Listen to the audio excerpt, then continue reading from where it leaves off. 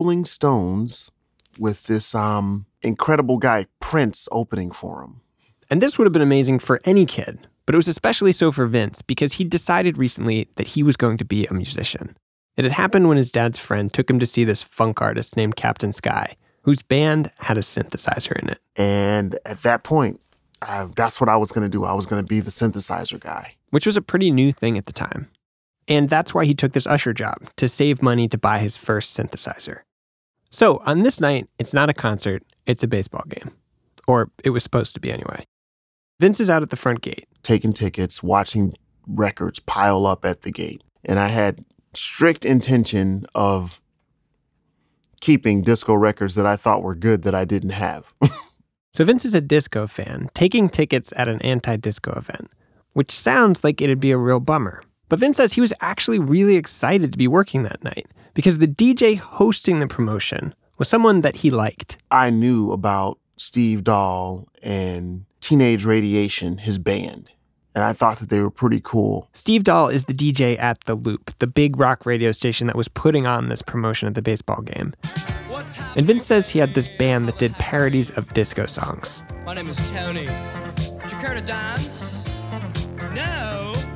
Hey, calm down. Let me get you another pina colada. He did this cover of Do You Think I'm Sexy by Rod Stewart, which Vince noticed had some synthesizer in it.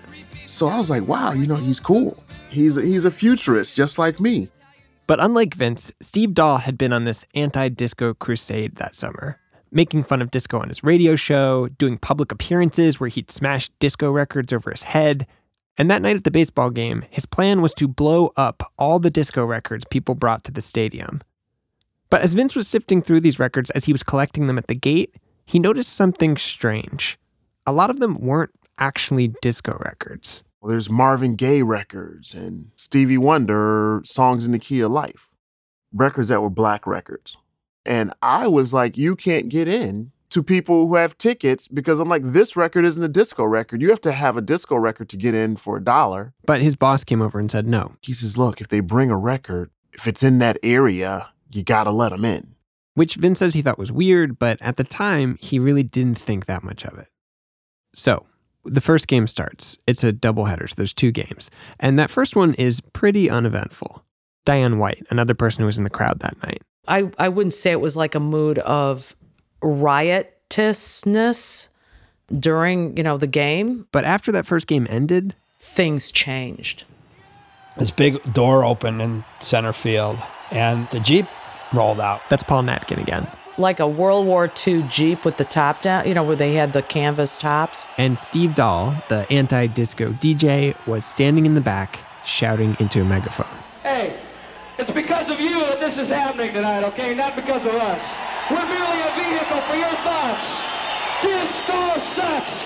Disco sucks. He was wearing his ROTC jacket and Hawaiian shirt. With the Army helmet. People are screaming and they're going nuts. And Steve Dahl pulls the Jeep up next to a dumpster.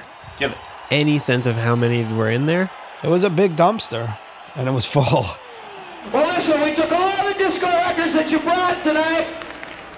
We got them in a giant box, and we're going to blow them up real good. And this was the big moment that all those people had come to see that night. Ready? We're going to count to 3 and then go boom. 1, 2, 3, boom.